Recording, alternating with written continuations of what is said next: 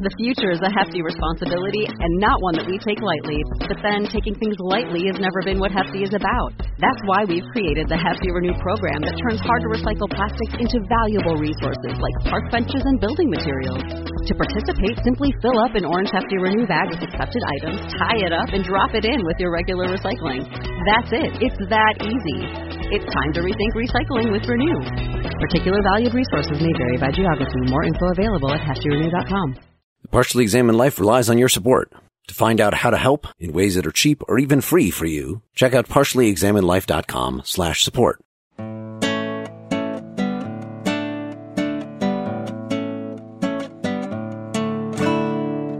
You're listening to The Partially Examined Life, a podcast by some guys who at one point set on doing philosophy for a living, but then thought better of it.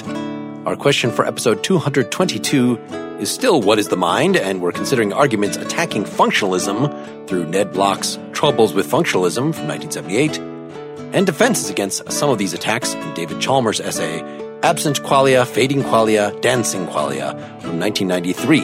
For more information, please visit partiallyexaminedlife.com. This is Mark Lintonmeyer with Qualia Dancing the Macarena in Madison, Wisconsin. This is Seth Paskin, paradigmatically embodied in Austin, Texas. This is Wes Alwan in Cambridge, but supervening on the economy of Bolivia. All right, we are back to Ned Block, who, in preparation for our interview with him next episode, very exciting. This is basically the second half of episode 221, our 4-part episode, which is itself was the second part of our 218, 219. We've done a lot of these damn things. Well, I'm sure the fans love it. We had another Chalmers paper this time, which was shorter, yet equally lucid and pleasant as the last one we talked about. And we had another Block paper, which also very lucid, but very technical and quite long. And there's some good parts in it, but parts made me cry. Agreed. What made you cry? Ramsey sentences, which are not actually that difficult when I slow down. And there is things about multiple instantiation, about how you have to define functionalism with reference to a specific psychological theory. This is one of the things I'm hoping you guys can clear up for me. There's some dense stuff on that. So the thing that we're actually going to be reading for next time with Block related to this is an essay called Michael Tighe's Homunculi, Heads, and Silicon Chips, The Importance of History to Phenomenology. And then Block's reply, Fading Qualia. That's kind of the most important thing we need to get out of today is to understand Chalmers' Fading Qualia and Dancing Qualia's objections to Ned Block's famous Absent Qualia thought experiment, which is in turn supposed to refute functionalism that we talked about last time. So I felt like maybe we should, instead of just trying to stick just to the Block for the first half, let's spend the first half dealing with that issue that we for sure have to hit.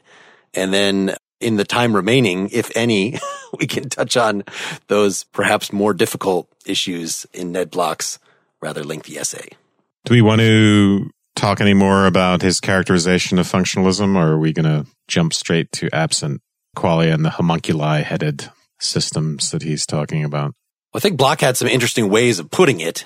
I tried to incorporate those a little into last discussion, but yeah, was there a particular quote you want to start with about that to at least remind folks what functionalism is and what Block in particular takes functionalism to be, since the Putnam and Armstrong that we presented last time were quite different for each other?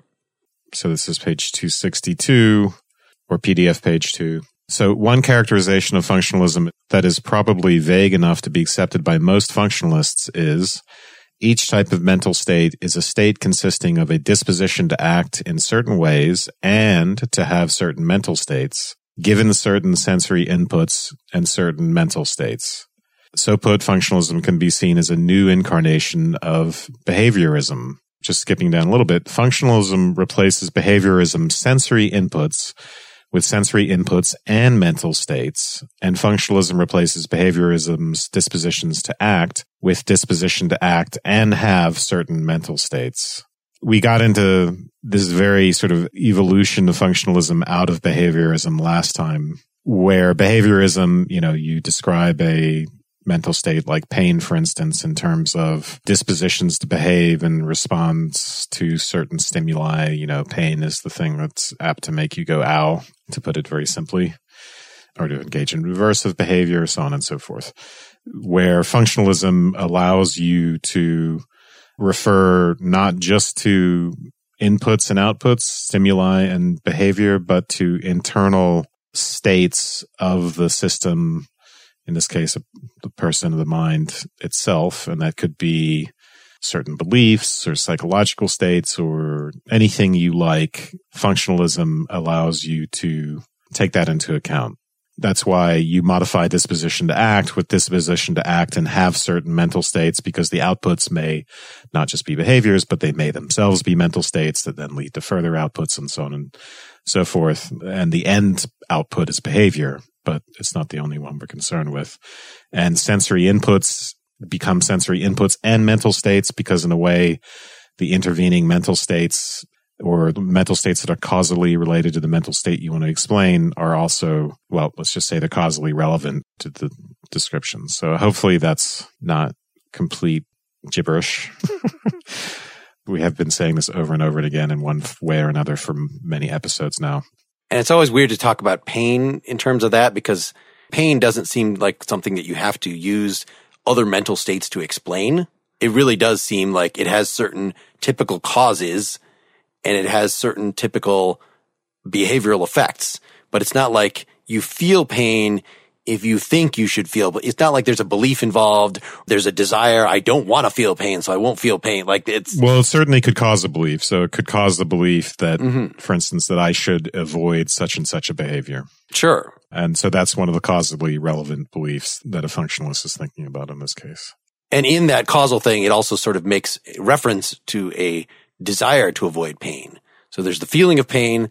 There's the desire to avoid pain. Those clearly have some sort of internal logical connection between them. And then there's the belief that some particular thing will cause me pain or is causing me pain. Might have the belief that more pain, more gain in some circumstance. So pain doesn't just mean aversive behavior, depending on kind of the beliefs that are causally related to pain. It might involve me persisting through that. And that's actually one of the important things that behaviorism can't deal with, that functionalism in a way is designed to deal with, that kind of complexity. Right. And I think throughout these discussions, Chalmers is going to be defending functionalism. So the issue can't be that, like in Armstrong from last time, it seemed like he was trying to reduce mental talk to functional talk and say that there is nothing more to a mental state than sort of a functional flowchart or a causal connection to behavior and to other mental states. So Chalmers is going to explicitly call what he's arguing for non-reductive functionalism.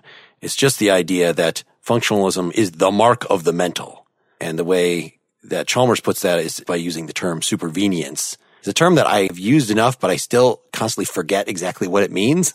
And I think it really just has to do with logical dependencies or physical dependencies. The functionalist claim, there are various sorts, of course, there are reductive ones and non-reductive ones, but they all have in common the fact that whenever you have a particular functional state, if functionalism is true, then you're going to have that mental state.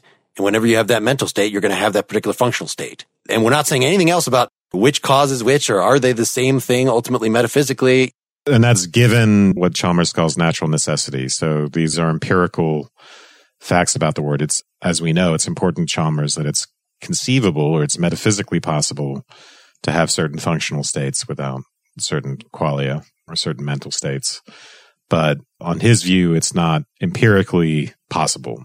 So let me just give you a quote, because I think this is important to point out from the very beginning, as Mark has done, because Chalmers and Bloch may be talking past each other to a certain extent. They might be talking about two different things, because Bloch says up front in the beginning that when he talks about functionalism, he's saying, I mean an identity statement analogous to a physicalist identity statement. Functional organization just is constitutive of mental states. And this is what Chalmers says towards the end. He said, the arguments therefore fail to establish a strong form of functionalism upon which functional organization is constitutive of conscious experience, but they succeed in establishing a weaker form on which functional organization suffices for conscious experience with natural necessity. We can call this view non-reductive functionalism, as it holds that conscious experience is determined by functional organization without necessarily being reducible to functional organization. as things stand, the view is just as compatible with certain forms of property dualism about experience as with certain forms of physicalism. There's actually an amusing and an interesting interplay here, and I'm not sure whose side I'm on, but when Marx said the kind of functionalism that Chalmers is arguing for, I think I'm sympathetic to Bloch saying nobody actually argues for functionalism, they argue against non-functionalist theories. And Chalmers' essay is really kind of an extended critique of criticisms of functionalism, and that's why he ends up saying, well, the best I can get to is this weak form of non-reductive functionalism, is that he hasn't actually argued in favor of functionalism. He's just essentially said trying to argue for something other than functionalism doesn't make any sense. So this is kind of what we're left with. It's a strategy, but it's not a great strategy if you're trying to establish something. I think that's what Bloch says. Well, I don't think it's what he says explicitly in the essay. I think the thread of the interplay between the two, I'm not sure they're talking past each other. I do think that Chalmers is responding directly to Bloch, but I don't know that I buy it. What Bloch says is that most philosophers just assume functionalism and they don't bother to argue for it. Once you accept that physicalism has certain fatal problems, why is it that just that only this particular stuff can be conscious? Then you say, okay, this is the best we can do, and you work on that. But I think Bloch gives a set of arguments that I think are pretty convincing, pretty persuasive, that actually functionalism doesn't really work if you think of it as constitutive. I think what Chalmers is doing is something a little bit different. It's, in a way, I think ultimately it's compatible with Bloch's critique of constitutive functionalism or reductive functionalism, because Chalmers is just saying, I'm not embracing reductive functionalism. I just think that Bloch has so many lines of attack on functionalism that it's trying to capture all forms of functionalism. The whole reason that you would take functionalism is because there was something wrong with materialism. And I think we saw that in both the Putnam and Armstrong. They both wanted to be scientific, which sounds like you should just be a materialist. It sounds like you should say that mental states are the same as brain states at a type level. So I think we should use the word physicalist just because functionalism can be materialist. The physicalism, though, is the alternative that functionalism opposes. Well, so they're both, again, the starting point is wanting to be materialism and assuming that physicalism and materialism are the same thing. Right, okay. And so it was an advance when guys like Putnam and Armstrong in the late 60s, early 70s are arguing that, no, that would be, for instance, chauvinistic if you want to say an octopus feels pain, but an octopus obviously doesn't have the same. It has a brain, but it has a brain that's very differently evolutionarily involved. And the parts that go off when there's pain are, I think, not the parts that go off in us. So even just forgetting about androids and potential aliens with really weird biologies, like just different creatures on our Earth, that there's something chauvinistic about. Yeah. There's something chauvinistic about physicalism. And so wouldn't it make sense that we could say that there's human pain and there's octopus pain, and what makes them both pain? Well, it's their functional role. Functionalism kind of became a default position when you object to physicalism. And Bloch is kind of giving a rejoinder to that says, actually, the advantages that you thought functionalism had over physicalism are something very parallel, plagues functionalism as well. It itself is chauvinistic, or depending on how you define it, might be, in fact, too liberal. It might end up ascribing mentality to collections of rocks and things like that you don't want, or to economies, right? One of the points he's making is about how you specify inputs and outputs. Yeah, which is Wes's little tag when he came in. Yeah, I mean, I think if you were to talk about his objection, in the grand scheme of things, the big picture for his objection is what he calls homunculi-headed systems. And this is sort of an outgrowth of the Searle's Chinese room argument, in which a system is made to pass a Turing test to simulate consciousness, just using a guy in the room who's translating Chinese to English or whatever. The other example is just you could make the whole nation of China, as long as its population operates in the right way and according to the set of rules, you could make it functionally equivalent to a brain, let's say. Yeah. So the idea is that this is where the homunculus part comes in. You have a consciousness which consists of smaller conscious units, and some of their operations are like predicated on their consciousness, right? So In a brain, everything just happens naturalistically according to chemistry and physics and whatever. But in a homunculi-headed system, you have units. They operate consciously. Okay, I got to fulfill this rule now, or I got to look something up in this table, or do such and such. And it's extremely counterintuitive that these sorts of elements could add up to a conscious. It's really counterintuitive and objectionable to think that China, as long as people are doing the right thing, right, if they just behaved in certain ways, they would constitute a consciousness. We dislike that idea intuitively. You mentioned that Bloch has a lot of, brings a lot of arguments to bear. I would also say that Bloch, he's as much a fiction writer as he is a philosopher, because what he does is bring an insane number of analogies and metaphors and all that to bear. That's the currency that he plays in, because his argumentative strategy is to say, okay, there is something it's like to be you. And I'm talking to all the listeners. You have a qualitative experience of what it's like to be you. And then there's that bodily system that generates that qualitative experience.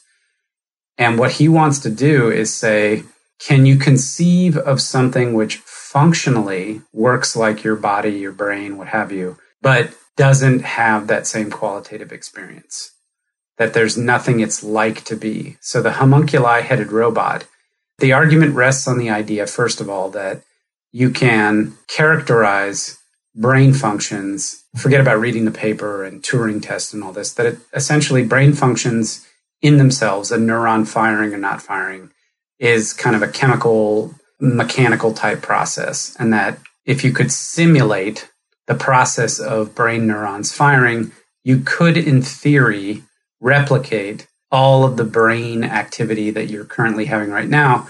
But you could do so in such a way where you wouldn't say that the thing in which you're instantiating all of this activity, this neuronal activity or firing, has a conscious experience of being the way that you do.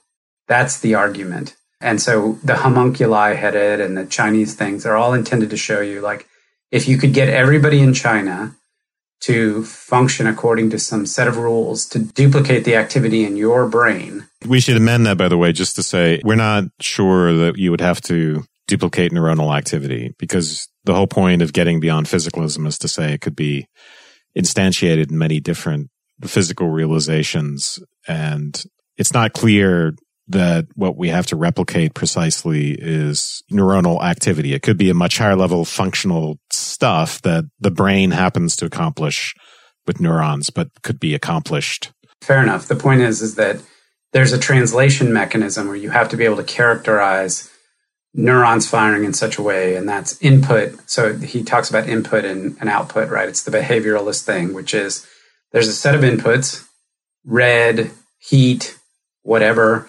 And the behavioralist says there's an output, which is run away, right? Fear, run away. So we say, oh, well, that person's afraid of fire because there's heat and red, and we know that because they ran away. The functionalist says, well, we know they're afraid of fire not just because they ran away, but because there are a series of functional states of the brain which essentially cause that response. Maybe I'm not saying that exactly right, but the idea is that you can characterize mental activity in a functional way that could be duplicated in non-gray matter, such as a bunch of homunculi, or in the entire nation of the Chinese, all functioning as if they were a single entity with the appropriate transmitters and all that sort of thing, and functionally acting in the same way as your brain. And you wouldn't want to say that there's something it's like to be the entire Chinese nation, or there's something it's like to be that thing that's filled with homunculi, in the same way that it's something there's like to be you. For Bloch, all he wants to do is introduce the possibility, the idea that it's logically possible, or it's at least intuitively possible, that such a thing, we could do such a thing, and we would not say that, yes, that has exactly the same qualia. It's the exact same experience of itself that you have of yourself. Yeah, and he's going to try to give arguments for this beyond the non-intuitiveness of it, right? He thinks there are actually good reasons to reject. What do these intuitions rest on? And that's what makes his articles so difficult, because it gets rather technical when he's trying to figure out, like, where exactly is this intuition coming from? It's drilling to a deeper layer than we saw just reading about Searle's Chinese room argument, for instance. I think these nation of China and these couple of examples are important enough that we should read a little bit of them. So the beginning of the homunculi-headed system example is in 278. Imagine a body externally like a human body, say yours, but internally quite different. The neurons from sensory organs are connected to a bank of lights in a hollow cavity in the head. A set of buttons connects to the motor output neurons. Inside the cavity resides a group of little men. Each has a very simple task: to implement a square of a reasonably adequate machine table that describes you. And if you remember from last time, we talked about machine tables. You can go back and listen to that. On one wall is a bulletin board on which is posted a state card, i.e. a card that bears a symbol designated one of the states specified in the machine table. Here's what the little men do. Suppose the posted card has a G on it. This alerts the little men who implement G squares, G-men they call themselves. Suppose the light representing input I-17 goes on. One of the G-men has the following as his sole task. When the card reads G and the I-17 light goes on, he presses output button O191 and changes the state card to M. This G-man is called upon to exercise his task only rarely. This is actually a better description of like what a Turing table is than talking about it in general terms last time. He does give a very simple example of a table in this as a vending machine, but finish this first. Yeah, in spite of the low level of intelligence required of each little man, the system as a whole manages to simulate you because the functional organization they have been trained to realize is yours. A Turing machine can be represented as a finite set of quadruples or quintuples if the output is divided into two parts. Here they are: current state, current input, next output. Each little man has the task corresponding to a single quadruple. Through the efforts of the little men, the system realizes the same reasonably adequate machine table as you do and is thus functionally equivalent to you. So a few details in there that make it a little confusing, but just the idea that each part has its current state, current input, next output. And that's kind of what each part of a computer, that's what it comes down to. How many homunculi are required? Perhaps 1 billion are enough, since there are only 1 billion neurons in the brain. He spent quite a few pages before this in this article to say a functional realization could occur at many different levels. So it could be you could give a functional account of the brain just having left hemisphere be one square and right hemisphere be another square. And the states that you would have to use to describe them and how they react to each other would be kind of complex. But clearly, to talk about functional analogs, we want to get at a finer grain than that. It has to at least account for behavior. But going all the way to the neural level is probably too far, as you were saying, Wes, to Seth earlier. But that is the way he starts it here. Suppose we convert the government of China to functionalism. We convince its officials it would enormously enhance their international prestige to realize a human mind for an hour. We provide each of the 1 billion people in China, I chose China because it has 1 billion inhabitants, with a specially designed two-way radio that connects them in the appropriate way to other persons and to the artificial body mentioned in the previous example. We replace the little men with a radio transmitter and a receiver connected to the input and output neurons. Instead of a bulletin board, we arrange to have letters displayed on a series of satellites placed so that they can be seen from anywhere in China. Surely such a system is not physically impossible. It could be functionally equivalent to you for a short time, say an hour. There's the example. I just wanted to lay it out. Does it help to have the details? Yeah, it does. No, I think it's good. I think a lot of listeners are going to find this baffling. And of course, some listeners are going to dislike thought experiments like this, but I don't want to spend any time defending them. I think they're perfectly fine. The point of talking about these things is because they're in principle possible, thinking about what would happen if we did them is a good way of analyzing this sort of situation, analyzing our intuitions, let's say. I'm not sure that's right.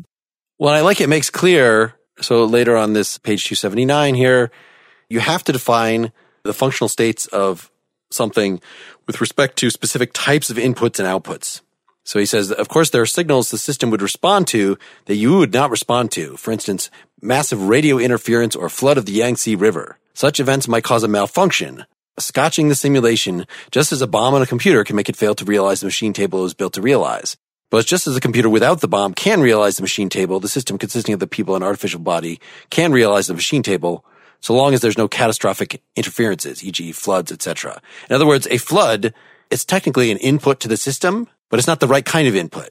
The right kind of input, we're defining what a functional analog is here by saying the inputs are the letters that show on the satellites that are viewable from anywhere in China.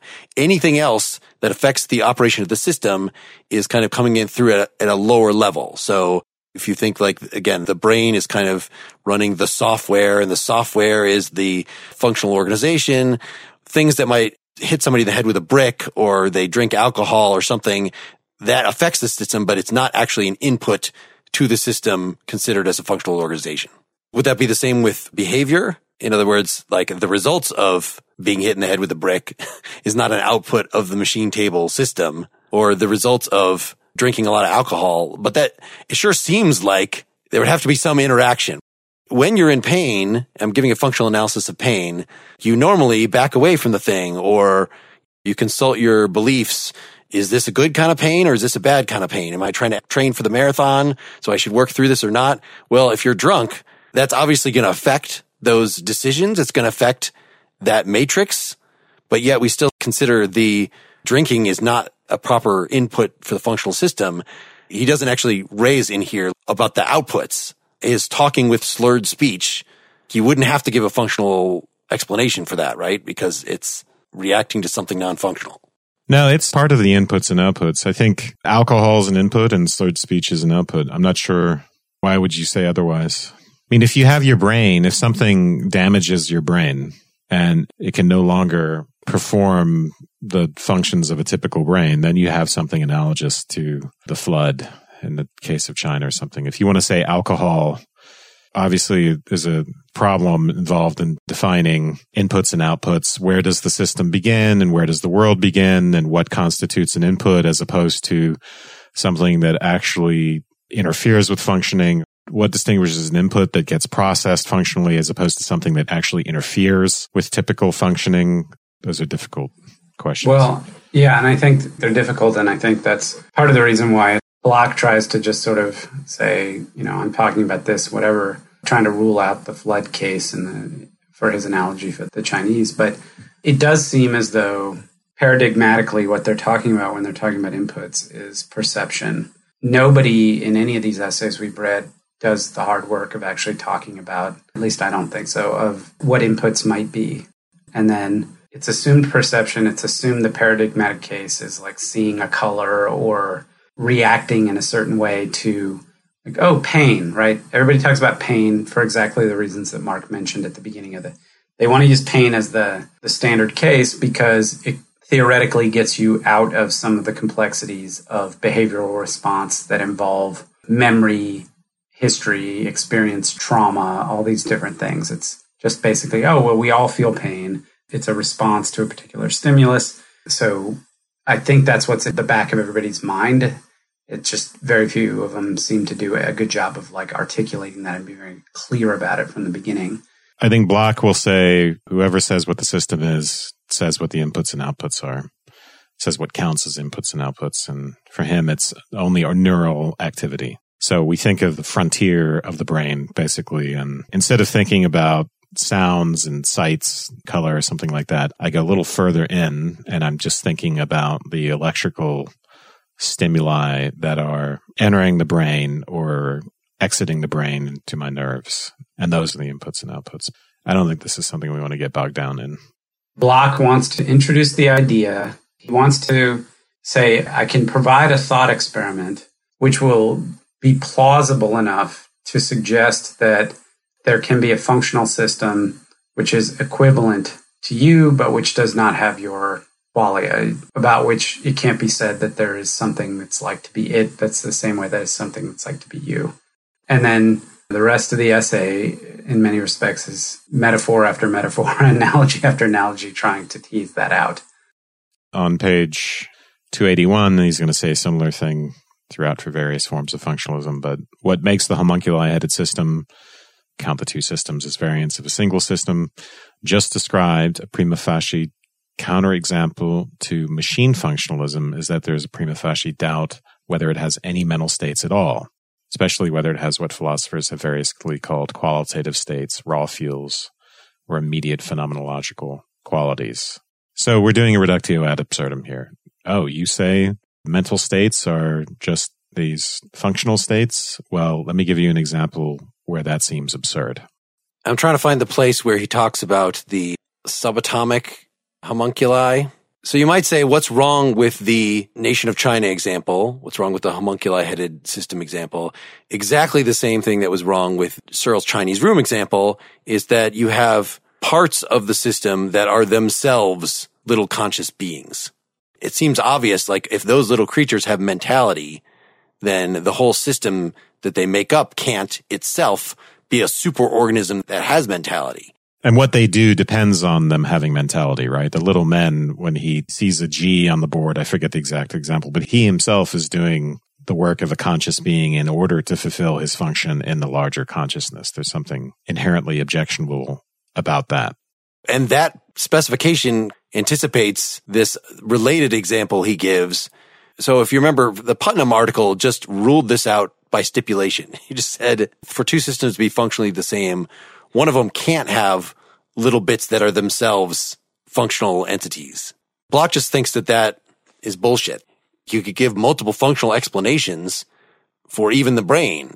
And if you can give a functional account of the brain where you're only looking at the two hemispheres, and then a different functional account of the brain where you're looking at smaller bits, that is just not a legitimate thing to rule out, that you can only work at certain levels.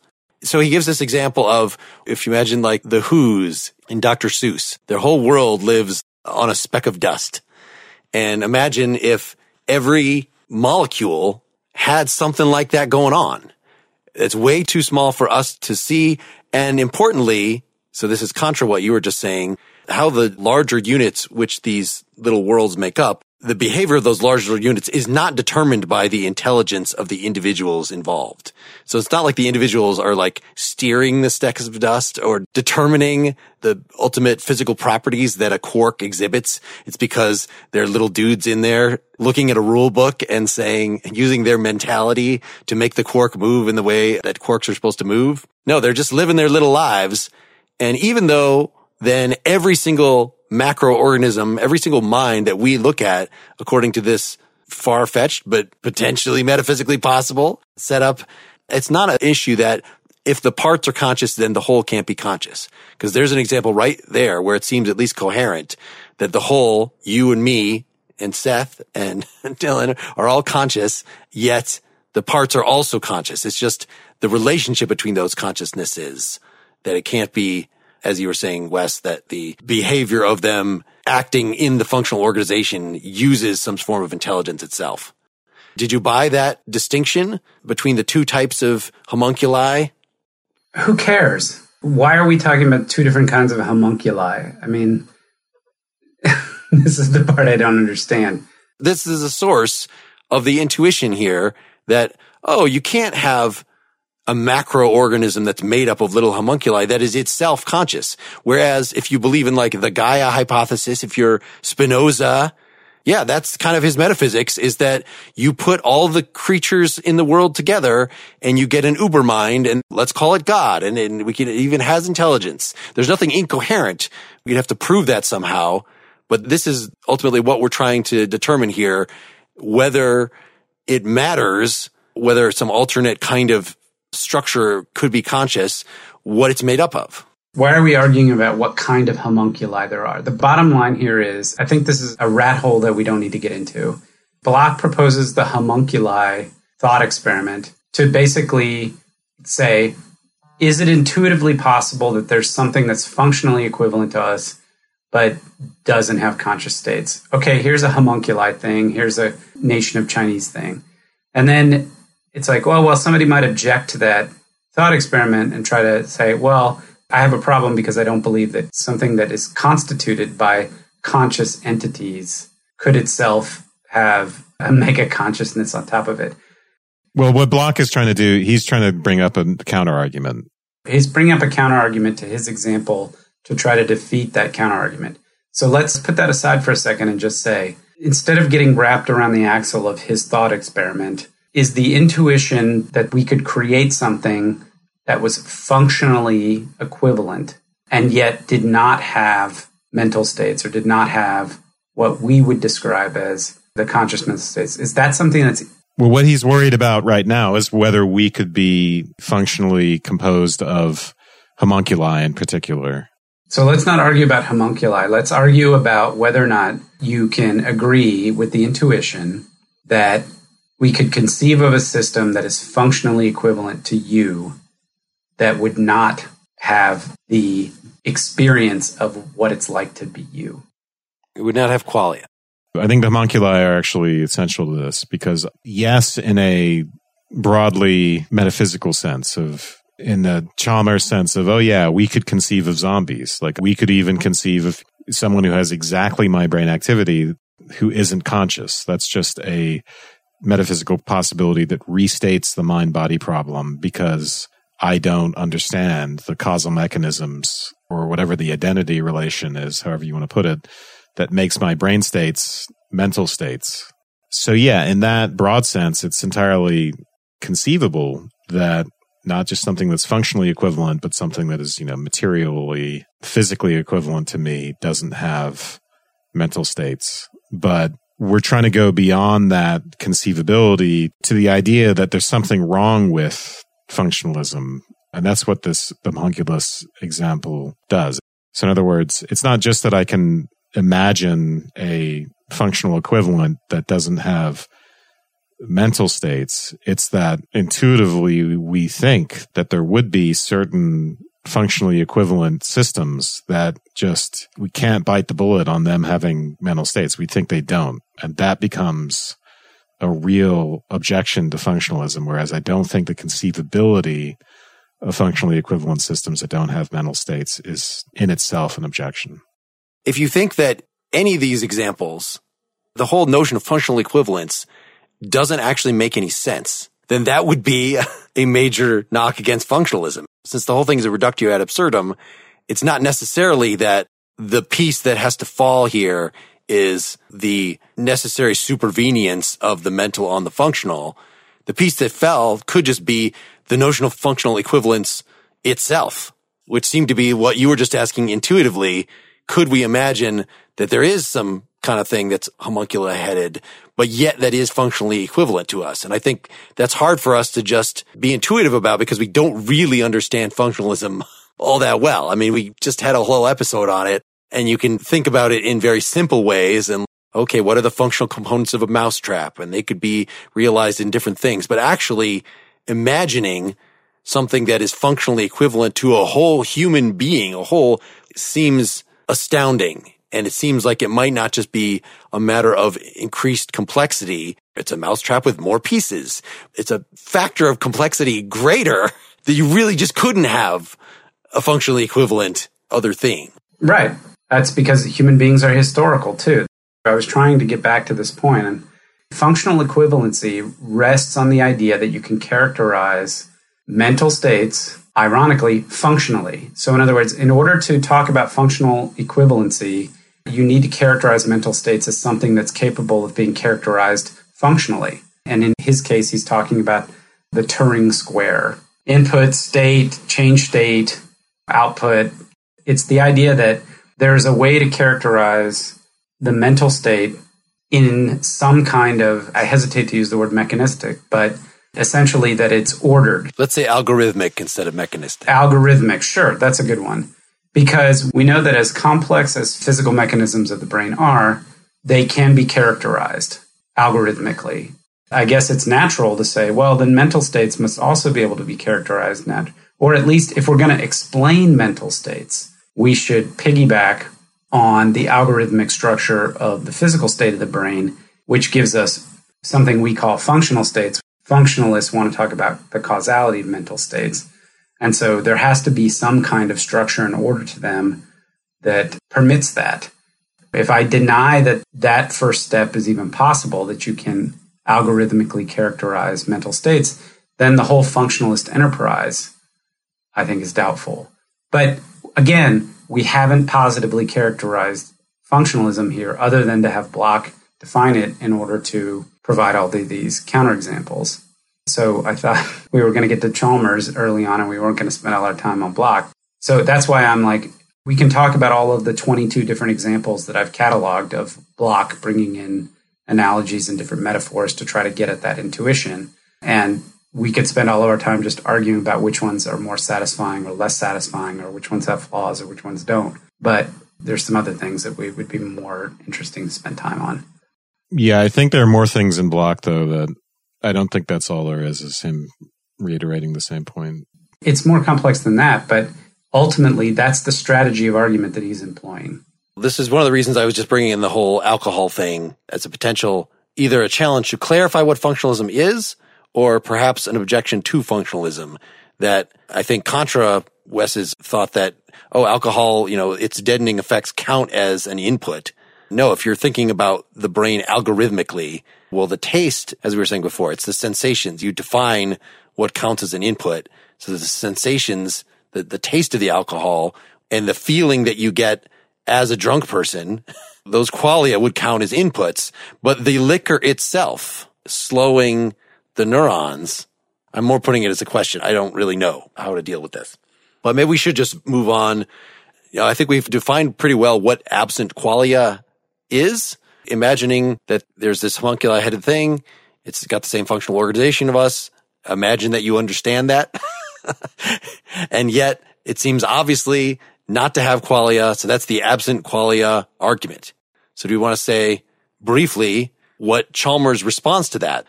He's got two counter reductio ad absurdum arguments to say, if you believe in absent qualia, you must also believe in fading qualia. Well, it's actually inverted qualia. In other words, my green is your blue, etc. Then you must believe in dancing qualia, and dancing qualia also work against absent qualia. So between those two counterexamples, those two reductios, he thinks he has just knocked down Bloch's absent qualia argument altogether. Mm-hmm. We can do that. Since Bloch also talks about inverted qualia, we can backtrack and talk about, so we can do these in two separate steps. All right. So assuming, this is page 3 of his 12-page article here, assuming that absent qualia are empirically possible, we're just assuming that to test it, it follows there can be a system with the same functional organization as a conscious system, such as me, but with lacks conscious experience entirely due to some difference in non-organizational properties. The organizational ones are exactly the functional ones. Without loss of generality, suppose this is because the system is made of silicon chips rather than neurons. Let's call this functional isomorph, the same functional setup as me. Robot. The causal patterns in robot's processing system are the same as mine, but there is nothing it is like to be robot. Given this scenario, we can construct a series of cases intermediate between me and robot, such as there is only a very small change at each step, that the functional organization is preserved throughout. If we're talking about the neural level, just to simplify things, we're saying to really give a complete map of the functional organization, you actually have to say what each neuron is doing, which we've made very clear that's probably not the case. Well, you could just swap one neuron out with a silicon chip. It says its replacement is a silicon chip that performs exactly the same local function as the neuron. We can imagine it is equipped with tiny transducers that take in electrical signals and chemical ions and transforms these into a digital signal upon which the chip computes, etc. This bit of detail is actually good.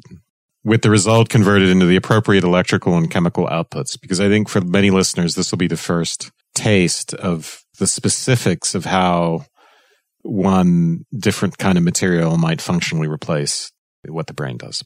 You might say, no, you can't even do that with one because there's no way it would actually do the same thing. But when you think of how simple a neuron actually is. Yeah. And as he puts it, as long as the chip has the right input-output function, the replacement will make no difference to the functional organization of the system. And we have to think, even if it's not a neuron that could be replicated in this way, there has to be some level, right, where we could model input and output because that's what's going on, presumably. We'd have to deny that there's input-output in order to deny that we could do that with a silicon chip.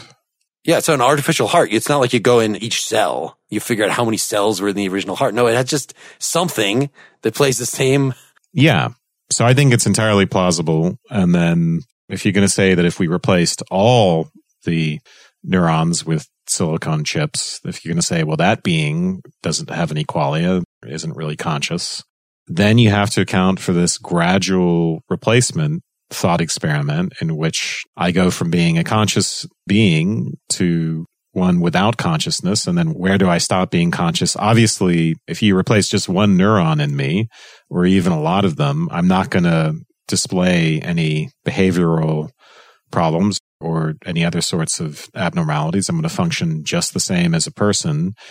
But the anti-functionalist is going to have to say, well, at some point as you're undergoing those replacements, you may look and act just like you normally would, but somehow your subjectivity is being drained away. And that, I think, is a very powerful thought experiment that Chalmers is giving us. The gist of it is, what is it like to be one of the in-between states? Before we even get to that, Seth, what did you think of this example in terms of just the idea? I don't know if you guys know the origin story of the Tin Woodman, but it's the same as he's describing here. I was out chopping my wood one day and my axe slipped and it hit my leg. And so I went to a guy and he replaced my leg with tin. And then I did the same thing the next day and he replaced my other leg with tin. And then he replaced my, so it's this ridiculous that's how in the Wizard of Oz, how the Tin Woodman got that way, is he used to be a normal dude and he chopped his own face off eventually and they just replaced it with tin. And somehow he retains functional isomorphism. He acts virtually the same. He has things like rusting is not a matter of the changing algorithm. That's like a matter of the changing material. But he has the same personality and the same behavior. Yeah. So maybe the functional units are quite gross, quite macro. Yeah. Just cut my head off and replace it with a tin head.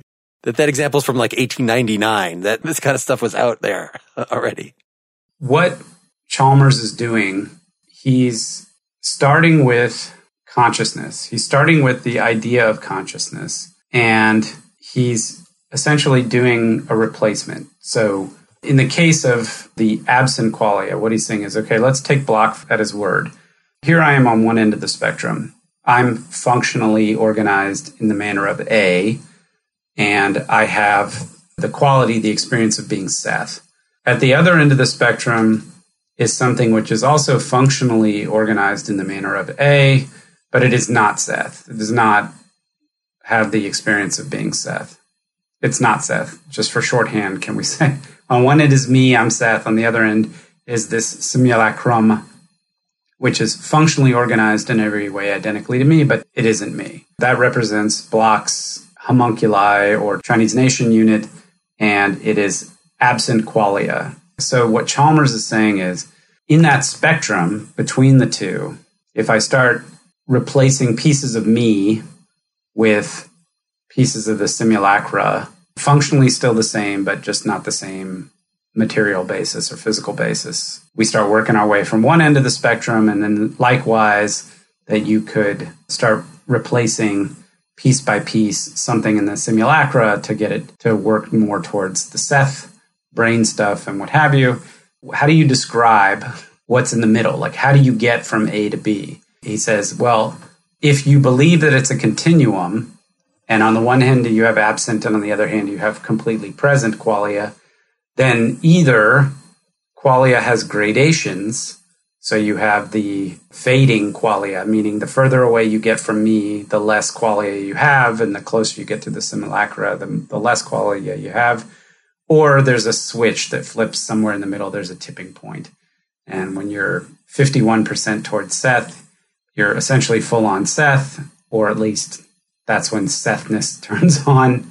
And then it's not until you get to the end that it's fully realized or something like that. Yeah, it's either gradual like that, or there's some point where just switching out a single neuron would completely turn out the lights. I guess I'm not 100% sure that I think that this is a valid analogy.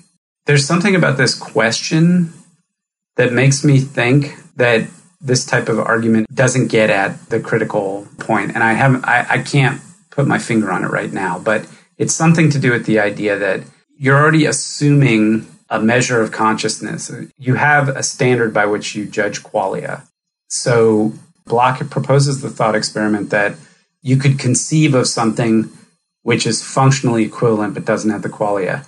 Doesn't mean that there's a piecemeal, gradual continuum between you and that thing, as if it's even possible to... I'm sorry, I'm rambling because there's something not right about it and I can't put my finger on it. Well, I think we should put our fingers on it next week. All right. With part 2, that we've got it out there. You can spend the week looking this up on your own, having an opinion to see whether our analysis is going to match yours, or you can become a partially examined life citizen and get the rest of the discussion right now Get the answer. You don't have to wait. Don't be a sucker. See ya.